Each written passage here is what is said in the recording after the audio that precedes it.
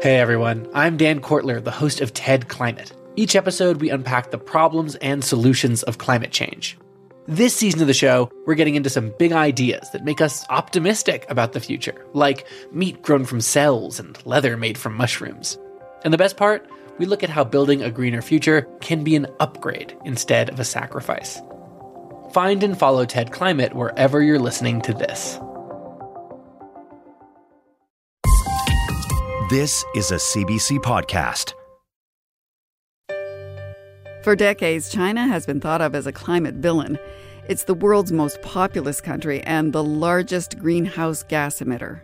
You look at any China curve over the last 4 decades, they all go up. Population, GDP, energy consumption, emissions.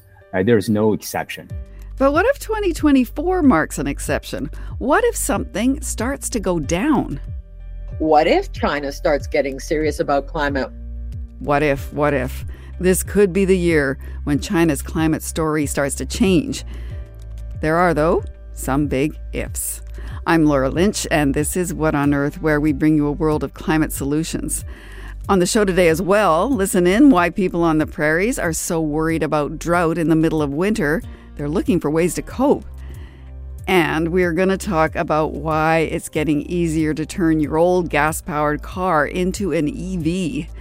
But first, China could be on the brink of a new, cleaner era, and what that could mean for a warming world. And What on Earth producer Vivian Luck joins me now with the story. Hi. Hello, Laura. Why could 2024 be a pivotal year for China? Well, like you said just now, for a pretty long time, China has been known for doing major damage to the climate. It's the world's second largest economy. It produces a lot of the things that many of us buy, so clothes, toys, household appliances.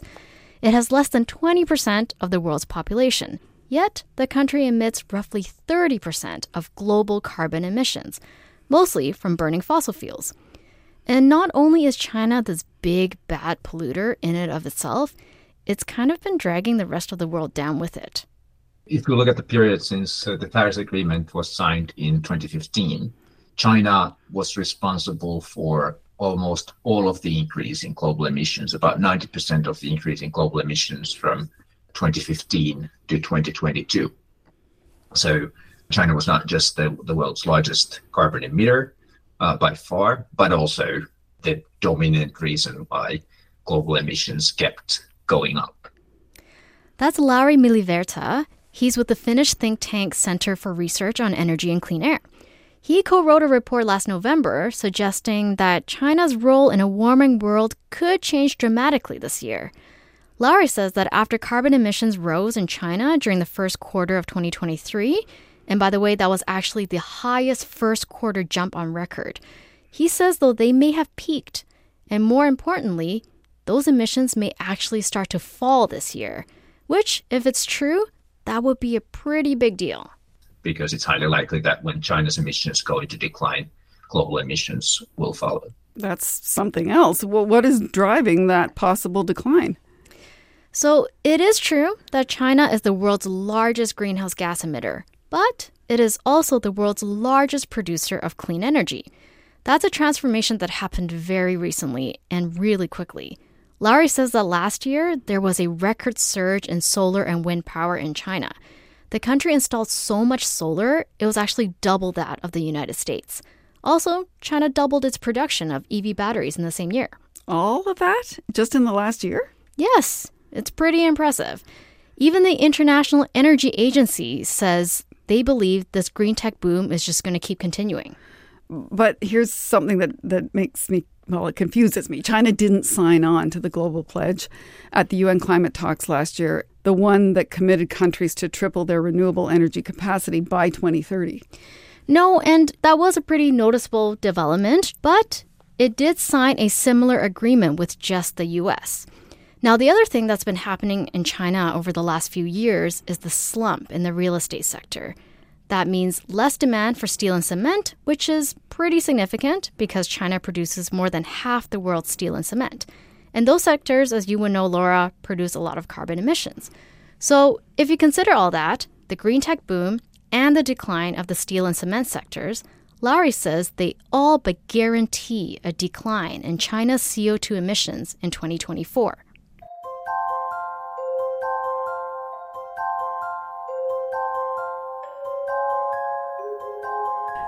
I am still, though, trying to wrap my head around how China got to where it is now. Like, how does a country flip a switch from being a top polluter to leading the world in clean tech?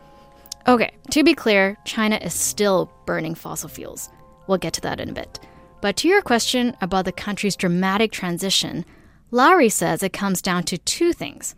One, a very clear directive from China's President Xi Jinping. The pandemic shows us that mankind needs a self-reforming. We have to form quickly a green way of development and of life and build the ecological civilization and a beautiful earth. Mankind. That's a newscast from China Global Television Network. 4 years ago, Xi announced that China was going to try and hit peak carbon emissions before 2030. So in other words, there won't be any increase in emissions after that year. He also said the country will aim to be carbon neutral by 2060, meaning any pollution that is spews into the air will be offset in some way. So this sent a strong message to businesses and investors that solar, wind, hydro, electric cars, this is where you should be expanding. The other game changer, according to Lowry, is China's crackdown on real estate lending. A lot of state-owned enterprises, a lot of local governments, a lot of private venture capital investors and so on had the idea that clean energy and clean tech are the next thing for that money to go into. And that really led to an expansion that is just beyond what anyone could have imagined a few years ago. Lowry says the clean energy sector grew China's GDP by 40% last year. So if it continues to expand the sector at the pace that it did, Lowry says that should be enough to cover the country's energy demand. And if that happens, that's when we might start seeing China shrink its carbon footprint sometime this year, which, as we already talked about, it would be a huge step forward for the world. Okay, but I noticed there were 1, 2, I think, ifs in what you said. Is there something that is standing in the way of that actually happening? Good catch. Yes, there is a caveat, and it has less to do with whether the clean energy boom in China will continue. Most analysts agree it probably will. But it has more to do with how quickly China can move away from something else. We are only starting to stare at the other side of our climate story, which is how do we get rid of coal? That's Li Shuo. He's the director of the China Climate Hub at the Asia Society Policy Institute. He was in Beijing when I spoke to him last. So up until this recent push for clean tech, China has always relied on coal as its main energy source. Coal is, of course, the dirtiest and most polluting fossil fuel. Now, in theory, as more clean energy projects come online, China shouldn't need all that coal anymore. The IEA even expects Chinese coal demand to fall this year. Except, China is still approving new coal power plants, even as it pushes renewables. So that's our irony. And I think a big part of this is because China has traditionally seen all these sectors as a way to boost its economic growth. The country has not been so selective in terms of which ones are good for the environment as well as the economy. So to put that into perspective, the Global Energy Monitor says that last year, the equivalent of 2 new coal plants were being approved per week in China. That doesn't make sense because if there's all the investment in clean tech and the sector is driving all the economic growth, why would China need to keep building new coal plants? Well, this may sound familiar to us here in Canada, especially if you live in, say, Alberta or Saskatchewan. In China, there are concerns that renewable energy is not 100% reliable. The sun's not always shining and the wind's not always blowing. So, as the argument goes, you still need coal plants as backup. And this became pretty apparent 2 years ago when the impacts of climate change made China realize how vulnerable it was. Temperatures in parts of China have exceeded 40 degrees for more than a week now, and the country is dealing with a historic drought. The aerial images broadcast on Chinese TV show the Yangtze River in peril. Plunging water levels have dried up riverbeds. That was in the summer of 2022, and it was the most severe heat wave in China in 6 decades. It ravaged the country for more than 70 days and has set off wildfires and ruined crops. The conditions have also caused concerns about energy shortages. To address it, authorities in Chongqing have cut opening hours at malls to save on air conditioning until the situation changes. Elsewhere, authorities have switched off lights along the iconic Bund. It wasn't just the heat. In the clip there, you heard them talking about the Yangtze River levels, but there was drought that also dried up dams and reservoirs. That's right. And so all of that made some provinces really worried about their reliance on renewables. Yunnan province is one of the biggest hydropower province in China. Actually, it faced a very serious energy shortage problem. And therefore, for Yunnan government, it has more reasonable claim to build up more coal power projects. That's Gao Yuhe. She also goes by Grace Gao. She's the lead of low-carbon energy development projects at Greenpeace Asia in Beijing. So Yunnan province, that's in southwestern China, it's a large producer of hydroelectricity, but it also depends on coal to supplement. And after the record drought in 2022, authorities there started thinking they can't depend on hydropower all the time. You know what? This is true. This does remind me of the things we heard after Alberta's grid alert. Absolutely. There are a lot of parallels we can draw. Now, even though China wants to speed up the green energy transition, which is, something we want to do here in Canada as well, according to our federal government, the state government in China has made it very clear grid security is most important. So it appears the provinces have some discretion. Local governments will choose coal power as their best solution. They think that, we have to build up more coal power projects to make ourselves independent, to have enough energy supply. Now, Laura, there's also something else that Grace is concerned about. In January, the Chinese government introduced a new subsidy to keep the coal sector afloat for now. This way, it can be called upon whenever electricity needs go up.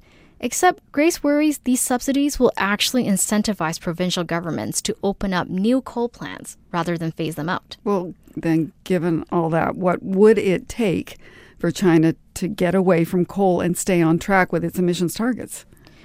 Well, Grace thinks the government needs to set more ambitious targets and be more specific about them. I mentioned earlier President Xi Jinping and his goal of hitting peak carbon emissions before 2030. He's never actually said what year exactly. Now, the International Energy Agency thinks 2025 is entirely within reach, and Grace agrees.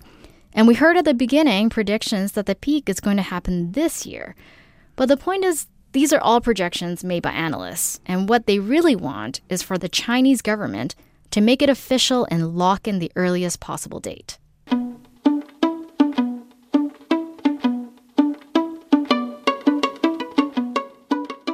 Well, then what do you think Canadians can take away from the energy transition happening in China? Well, first, that it is entirely possible.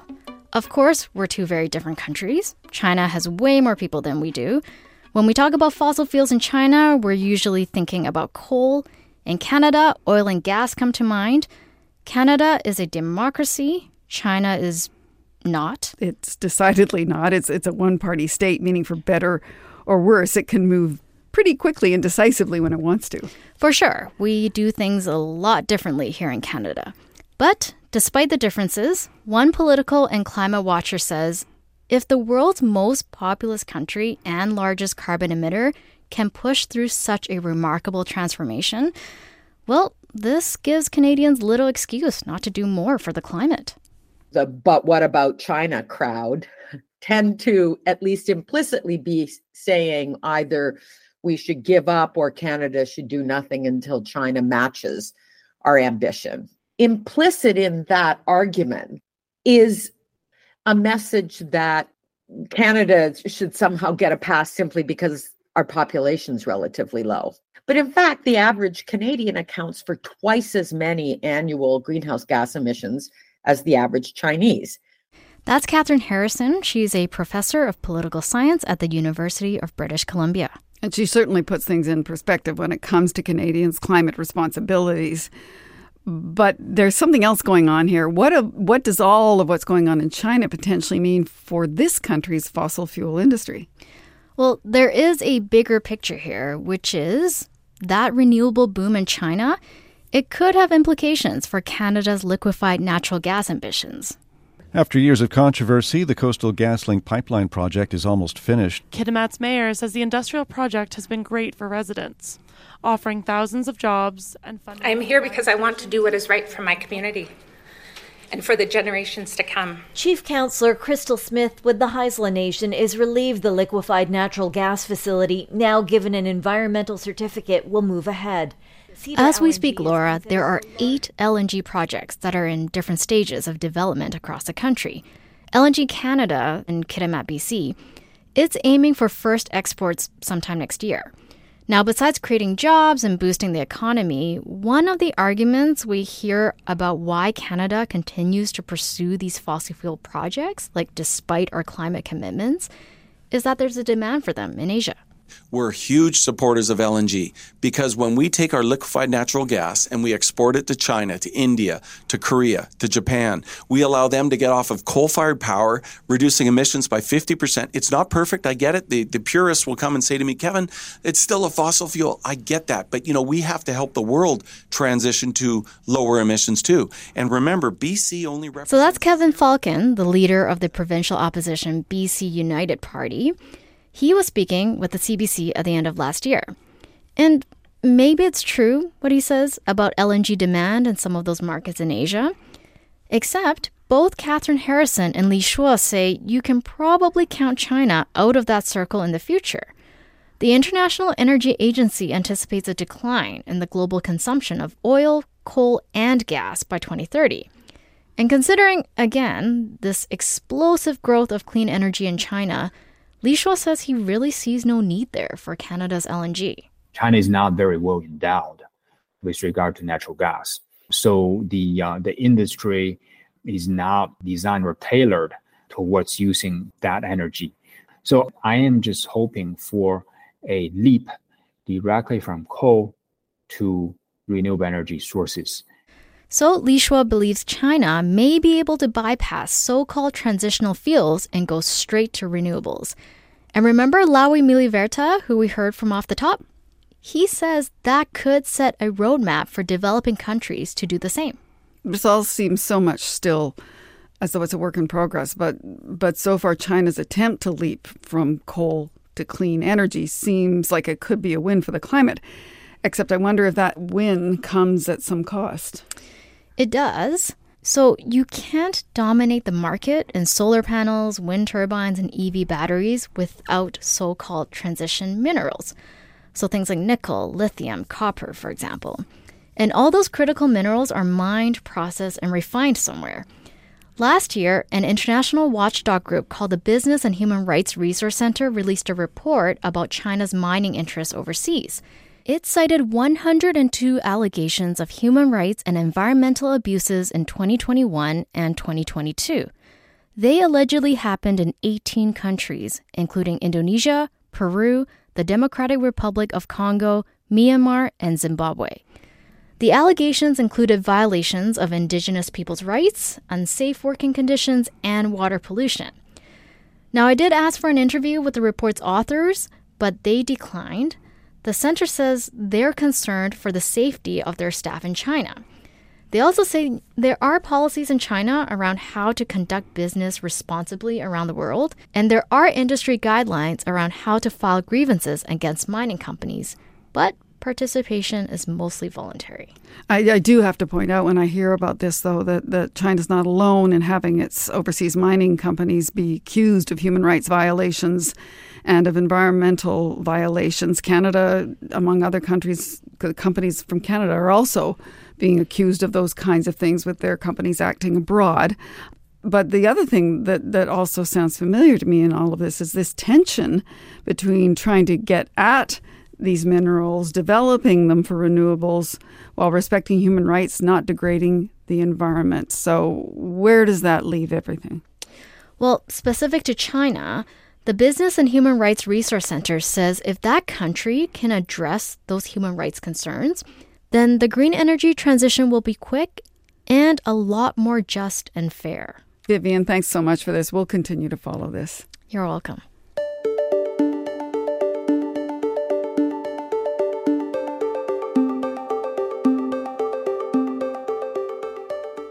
So every time we talk about electric vehicles on this show, we get a lot of emails from people. They are asking questions about where they work best, when they work best, how sustainable they really are. And sometimes I feel like we'll never be able to answer them all. But there's also the question of all the gas-powered cars already out there on the roads. A listener wrote in with a question about those recently. What on Earth's Rachel Sanders set out to answer it.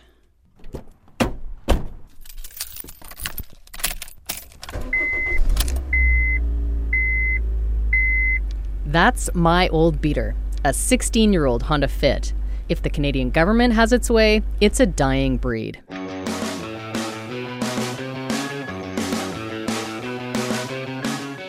The federal government says by 2035, any new car you buy will have to be zero emissions. That makes some people wonder, what about all the gas cars already on the road? How do we deal with that? Most of them, I would guess, are roadworthy. Why can't we do conversions? We do conversions with other things. That's Sharon Card in Courtenay, BC. Sharon knows that EVs are in high demand and they're expensive. She wonders if we could help solve those problems and conserve resources if we electrified some of the nearly 24 million gas cars on Canadian roads, like her old Subaru or my Honda Fit. But swapping internal combustion engines for electric motors isn't a simple process. It's not as easy as folks think it is, of like just removing the engine and just plopping in electric motors. There's actually a lot involved. There's a lot of engineering involved as well. Sloan Paul is CEO and founder of ARC Motor Company in Peterborough, Ontario. ARC is one of a few companies around Canada that convert gas cars to electric.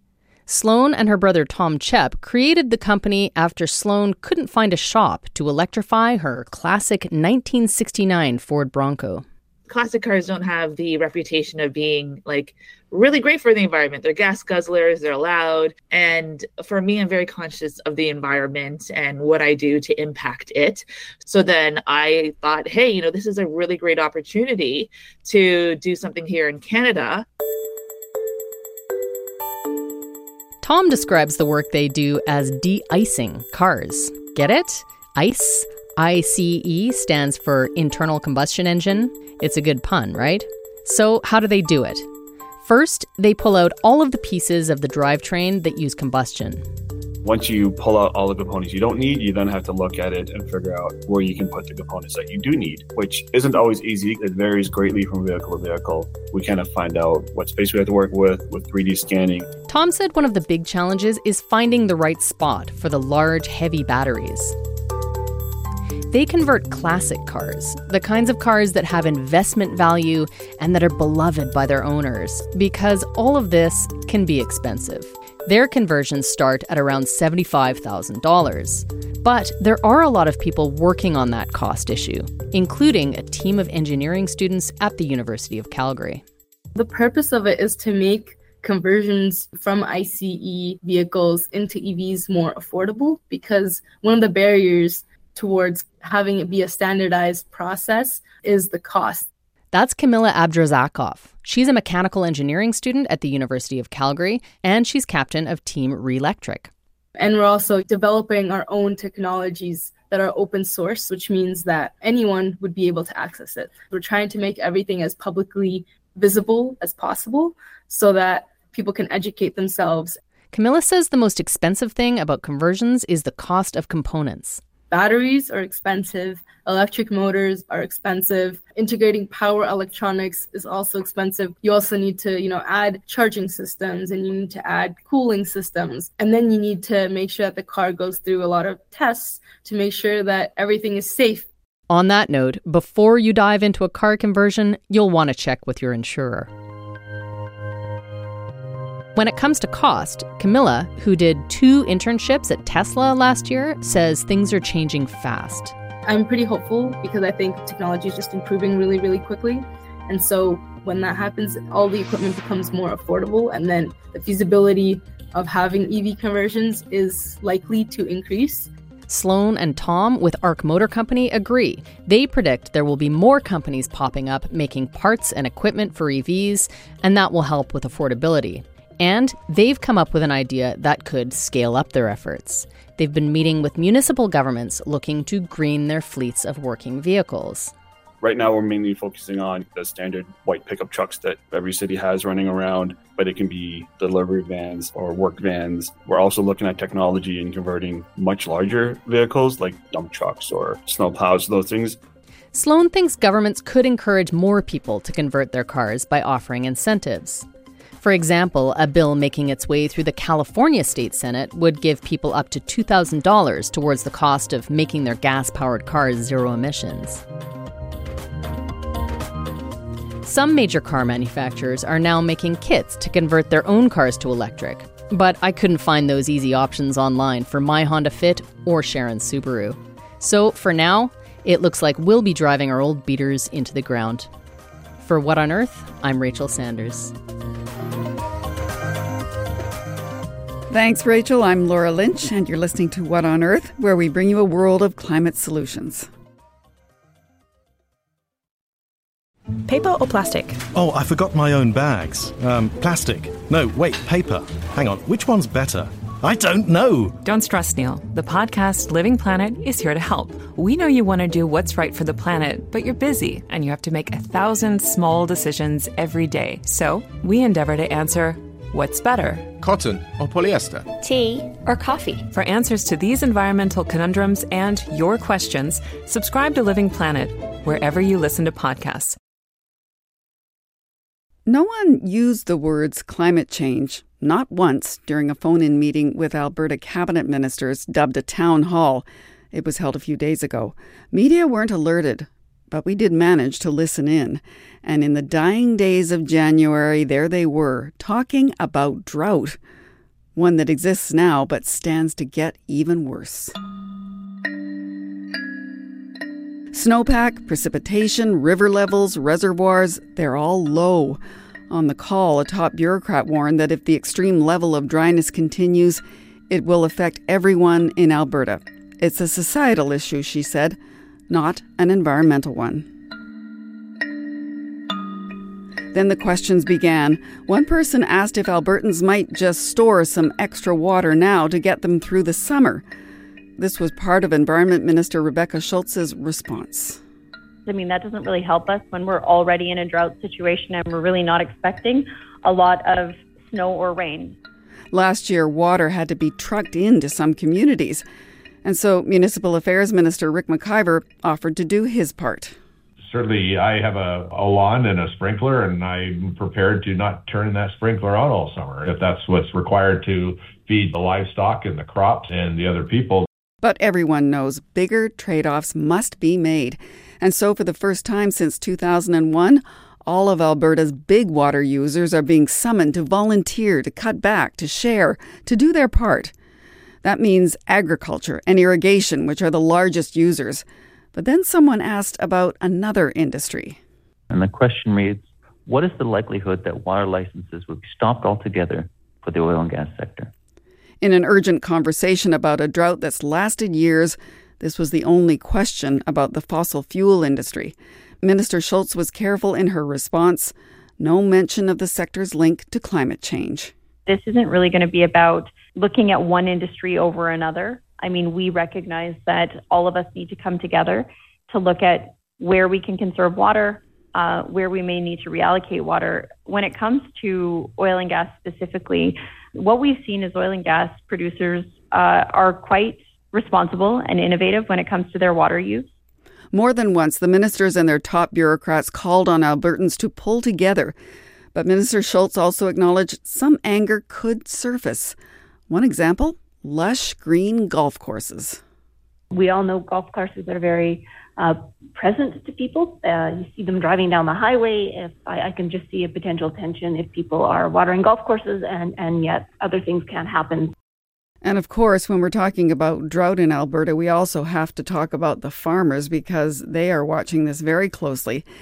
Producer Molly Siegel is with me now in the studio. Hi, Molly. Hi, Laura. Yeah, that's what I thought about too with all of this going on is how are the farmers doing? And in particular, I thought of a guy named Tim Ray. He's a rancher, and he took me on a tour of his property in August 2020. Yeah, Molly, I remember he practices regenerative farming. So I actually went and looked up the episode where you talked to him. And if any other listeners want to hear it, just search online for it. The title is Regenerative Farming, Hope for a Hotter Planet. And regenerative farming, as a quick reminder, includes things like no-tilling, crop rotation, and moving cattle from pasture to pasture, all practices to help keep soil healthy and keep it storing carbon. And that type of soil generally holds up better in drought conditions. And so that's why I thought of Tim, and I called him up to check in. Hi, Tim. Yes, hello. Good day. How are you? I'm good, thanks. Yeah, sunny, it's not too windy, and I think we're +7 today. Okay, that seems warm for wintertime in Alberta. Well, he does live an hour outside of Calgary, and warm winds called Chinooks aren't uncommon there. But there is no doubt, Laura, that this winter is warm. And Tim says there's no snow on the ground there, and there's also been little snow in the mountains. And as we heard, it's enough to have the province preparing for a hot, dry summer. And so is Tim. Normally, he rotates his cattle from pasture to pasture, but this year... Right now, this coming summer, we're planning to not go across our pastures at all.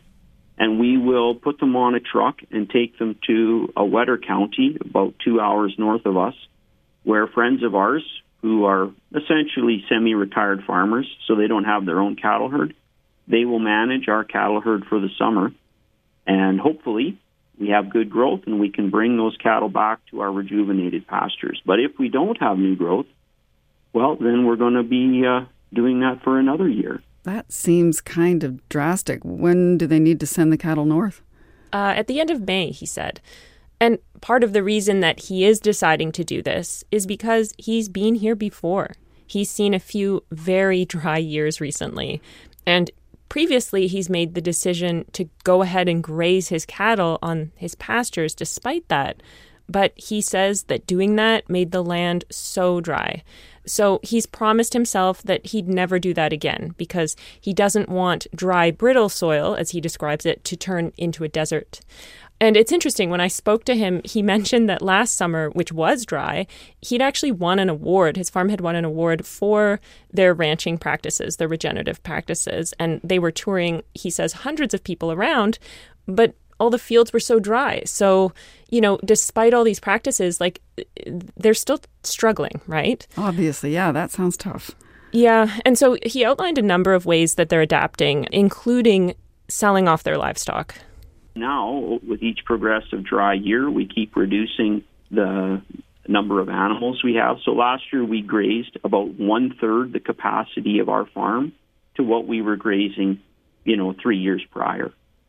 And so imagine your boss comes to you and says, look, you're going to do just as much work, but you're only going to get 1/3 the cash flow. Can you cover your bills and keep working for me? It becomes very stressful for farmers. It must be so stressful. How is he actually able to get by? So he has another job, and that's not new. He had another job when I met him in 2020. So he says he's lucky, but there are still a lot of unknowns moving into the future. This environment, this climate, our practices, they're not what they were. They're not what we thought we knew. We're at a new thing. So I'm uncertain. I'm also not giving up. I told him we wanted to keep checking in with him over the coming months to see how everything's going. He's got such resolve. I'm going to be curious to hear how the season progresses. Thank you, Molly. You're welcome, Laura.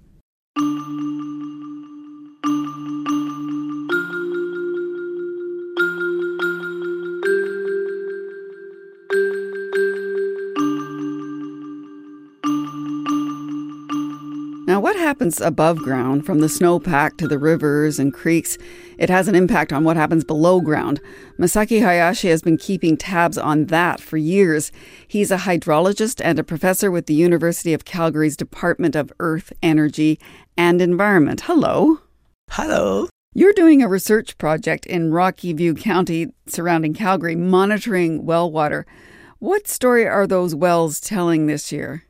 Yeah, so we have only been monitoring these wells for the last 15 years, but about half of the wells we've been keeping eyes on, they're at the lowest level since we started monitoring. So we are seeing the sign that the groundwater levels are going down with multiple years of dry conditions. Does this surprise you at all? No, in a way not, because the Canadian prairies have this climate that has multiple years of wetness followed by multiple years of dryness. So this is not really totally abnormal in the sense that this is what happens in the prairies. Right, but it's been 15 years, and you say this is the lowest it's ever been. Yeah. So what happened in the past 3 years is that we did not have much of recharge of groundwater, 1, 2, 3 consecutive years. And when you say recharge, you mean water getting down into the ground? Yeah, so the either rain or snow melt water hits the ground, and part of that evaporates back or taken up by the plants to the atmosphere. But there's a little bit left, so that goes all the way down to the water table, becomes groundwater. So that's called a recharge. And that hasn't been getting there? No. Some aquifers got some recharge, but a lot of aquifers we're monitoring, they didn't get anything for the last 2-3 years. Can you tell me what kinds of properties you're looking at here, where the wells are? Yeah, so most of these folks who've been working with us are either farmers or the acreage owners. These are rural residential homes with some properties. And in exchange, sort of in exchange, I guess, you send out a newsletter to the landowners. In your last newsletter in January, what was sort of the key thing that you had to tell them? Yeah, the key thing was we have the lowest water level since, we started this. But it's not really dangerously low. So we still have enough to keep us going for a few more years. If we get recharged again in a few years, we'll be okay. So that was the key message. I guess typically for those who don't use well water, what are they using the well water for? These are primarily used for household water use, drinking, doing dishes, taking baths. And they've never had to think about it before. It's always been there. Yeah, that's right. I'm wondering what you're telling, though, the landowners that they can do to deal with the low levels. Yeah, so on individual houses, there's really not much more they can do than what they've been doing, which is to just, conserve, where you can. But, what we really want to emphasize with this kind of program is that, so with this, what we call the baseline information, if there's something strange happening, we are able to detect it. So, for example, the decline in the water level we've been seeing in the last 2-3 years is just a natural process because we have dry weather. But then on top, you have some major new user of groundwater, pumping water from the same aquifer. You're going to see more accelerated drawdown, which is the decline in water level. So that's the way we can keep eyes on the condition of aquifers. That's the concern, isn't it? I mean, with drought continuing in Alberta and the warnings about this summer, what if the next thing people do is go to aquifers? What do the low levels tell you about the state of groundwater or aquifers in that part of southern Alberta? Luckily, we're not in a situation like California or some of the states in the U.S. where large amount of water is used for agricultural water use, such as irrigation. So in a way, we are not as seriously impacted, but there could be more water use. For example, farmland, thousands of acres of farmlands were sold, and then just houses are built. So all these houses require water wells to provide their drinking water supply. So that will be a major shift that we want to do it sustainably. It almost sounds as though you're describing a world, and I know you're saying that at this point it's not a trend that may continue, But it sounds like the groundwater and the dependence on it might be on a bit of an edge right now. Yeah, so the province of Alberta has closed, quote unquote, the application for new water use, for river and surface water in some parts of the province. So that means if someone wants to get a new water supply, one avenue is to tap into groundwater. So if that starts to happen at a major scale, so that would be a problem. So that's on the horizon. I think the water managers are aware of that. Right, and that would be a real threat. Yeah, I think so. If that starts to happen at many locations, yeah. If the province wasn't experiencing drought, you've kind of answered this already, but in simple terms, how would those aquifers normally be replenished? Yeah, so you got several years of dry weather like we've been having, and then we get a year with a big snow melt or maybe big summer rain, and then there is a big jump in the water level in the aquifer, and that happens every 3 or 4 years. How is climate change affecting that? Yeah, so that's a big question, and then we scientists don't really understand. So with the climate change story, there are some that are clearly established and everybody understands. For example, temperature is rising. With that, the intensity of moisture circulation in the Earth system is accelerating. So those are well established. But then when it comes to specific processes at a specific location, there are many things that are interacting with each other and we don't know. For example, we know that the snow melt is important for groundwater recharge in the prairies. And we also know that snow is going to decrease. More rain, less snow, and the snow accumulation starts later in the year. Snow melt starts earlier in the year. So that much we know. But then to translate that into the amount and timing of groundwater recharge, there are still a lot of processes that we don't understand about. I'm wondering then, as a scientist, you look to data, you don't look at the policy decisions, but I'm wondering what message you would share with Albertans as they work to find solutions to what is shaping up to be a challenging year. Yeah, so I think what province and the municipal governing bodies need to do is to ensure that any new use of groundwater is done in a sustainable manner, looking at the recharge, and then decide how much more water use we allow, for the new development. What is at stake if the aquifers start to be used by, as you say, more home developments or even by the agriculture industry? What's at stake? Yeah, so there are two things. One is that existing water users, some wells might go dry. So that means it's a loss of the lifeline for these people. So these are, multi-generation farmers who have been using groundwater to sustain their living. So they either have to drill deeper. If they're lucky, then they can drill deeper, get more water, but they drill really deep in the bottom of the aquifer, and then there's not much you can do. So that's one. The second, equally important, is that the groundwater comes out to the ground surface from springs. So all the little creeks you see, they're all fed by little springs. So if the water level in the aquifer goes down, the spring water, the flow rate will be reduced, or even some springs may go dry. Well, that means creeks will go dry. So that's a really bad news for the environment. So those two things are the ones that I think are most important. So much at stake. Masaki Hayashi, thank you so much. Thank you.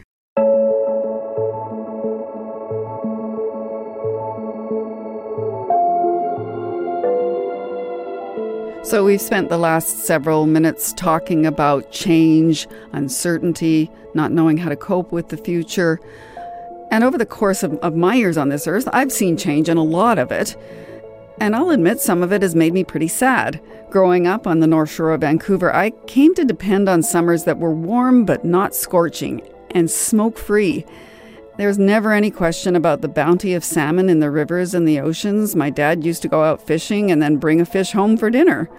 Now so much of that has changed. And in a sense, I grieve for what was, and I'm not alone. I think the first experience of a kind of ecological sadness for me was when I was growing up in Southern California.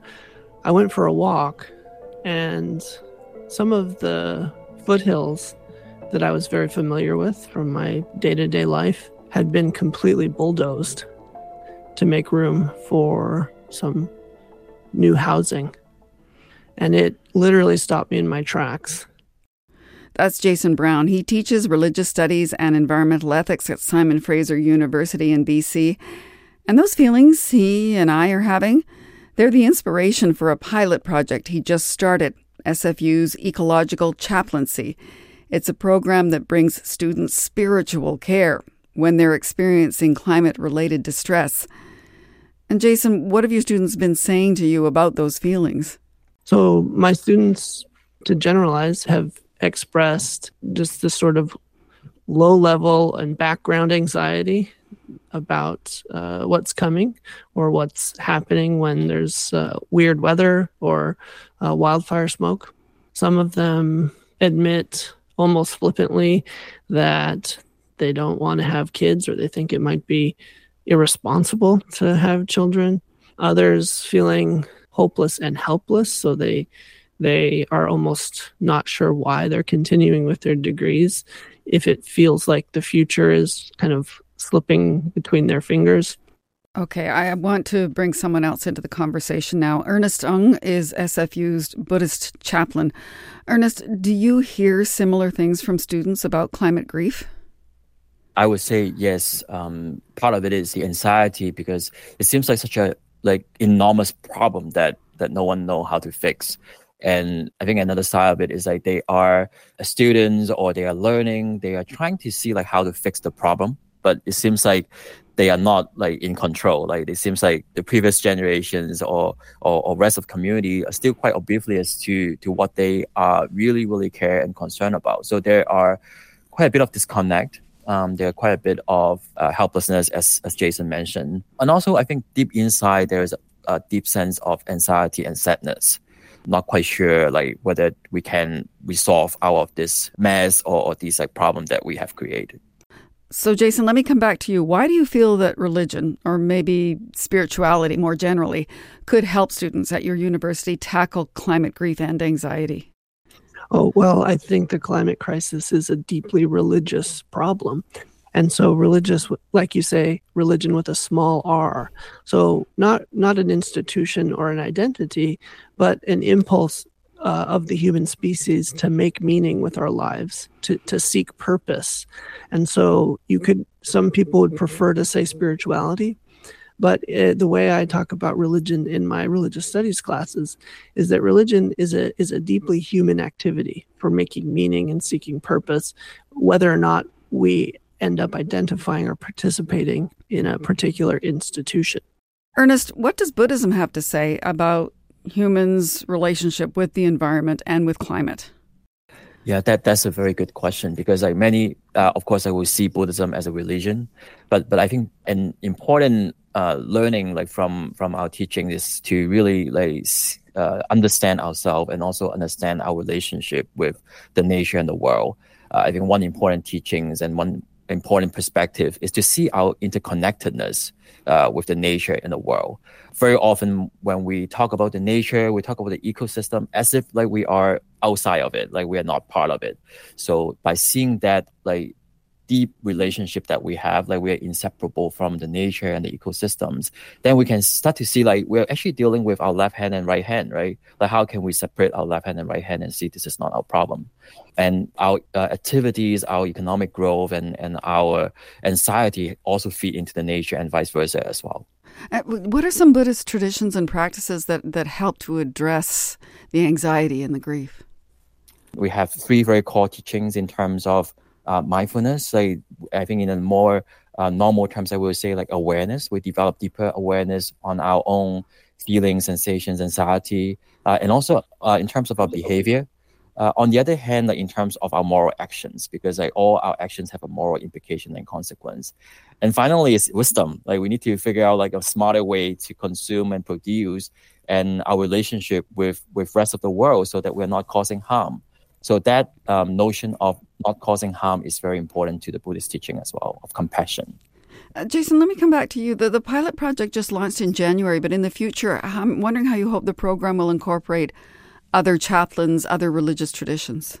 Ecological chaplaincy is a great way to engage people from all different backgrounds. So we can talk about the interfaith dialogue related to the environment. And interfaith typically means those communities who self-identify with a religion. But the interesting thing that we're seeing in our times is that a lot of people are letting go of labels and identifications with religion. And so one of the words that I use for that is an interpath dialogue. That would include dialogue with Indigenous peoples, conversations about reconciliation, but also the unaffiliated or the so-called nones, right? The NONES, the none of the above category. Mm-hmm. And so not only does the ecological chaplaincy attempt to start conversations about climate anxiety and climate grief, but I think it also opens up the possibility of spiritual care to those who may not identify with any of the really amazing, faith-based resources that the Multi-Faith Center offers. Do you have any examples of how spirituality can help tackle climate grief? Ernest talked about the practice of mindfulness meditation that's very common in the Buddhist traditions, but also exists in other faiths as well. But something that's important to me is a practice that I call placefulness. So in a sense, being aware and present to the place that you find yourself, right outside your front door, to the neighborhood or the regional or provincial park that you like to walk in, but really paying attention to the place and developing a deeper relationship to the place will not only help us grapple with the relationship between immigrants, settlers, and Indigenous peoples in that sort of political issue, but also how we might respond to the place as it changes due to climate change. So it's not just a romanticism of nature, because sometimes smoky skies or flooding, that's not a very romantic picture.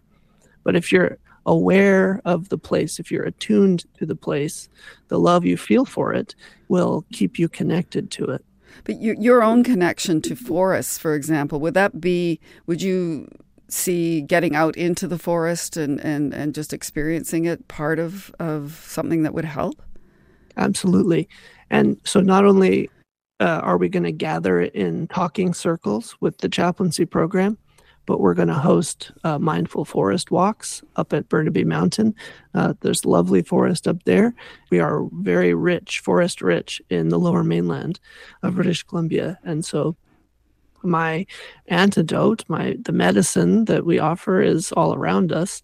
And so it's just a matter of naming it, organizing it, and giving people confidence to get up from their desks or put down their phones and go outside and breathe more deeply and to feel their bodies and to feel the air around them and to start paying attention to the world.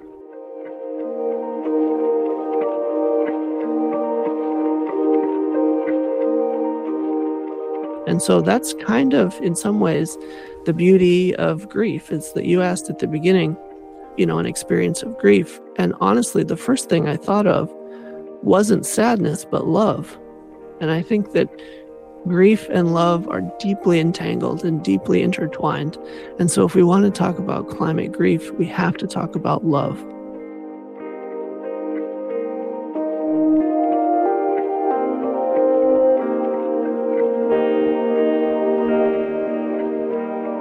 Jason Brown and Ernest Ng, thank you so much for speaking with me. Thank you, Laura. You're welcome.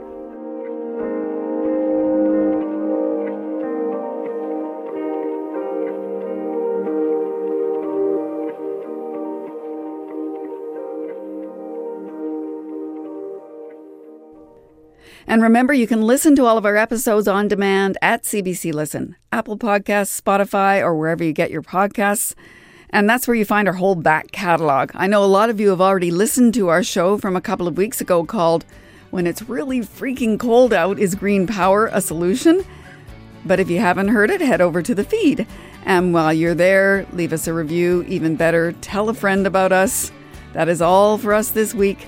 The show was put together by Danielle Piper, Vivian Luck, Rachel Sanders, Molly Siegel, Matthias Wolfson, and Catherine Rolfson.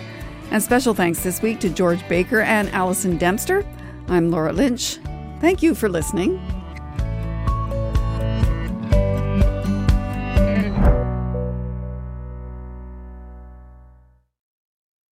For more CBC podcasts, go to cbc.ca/podcasts.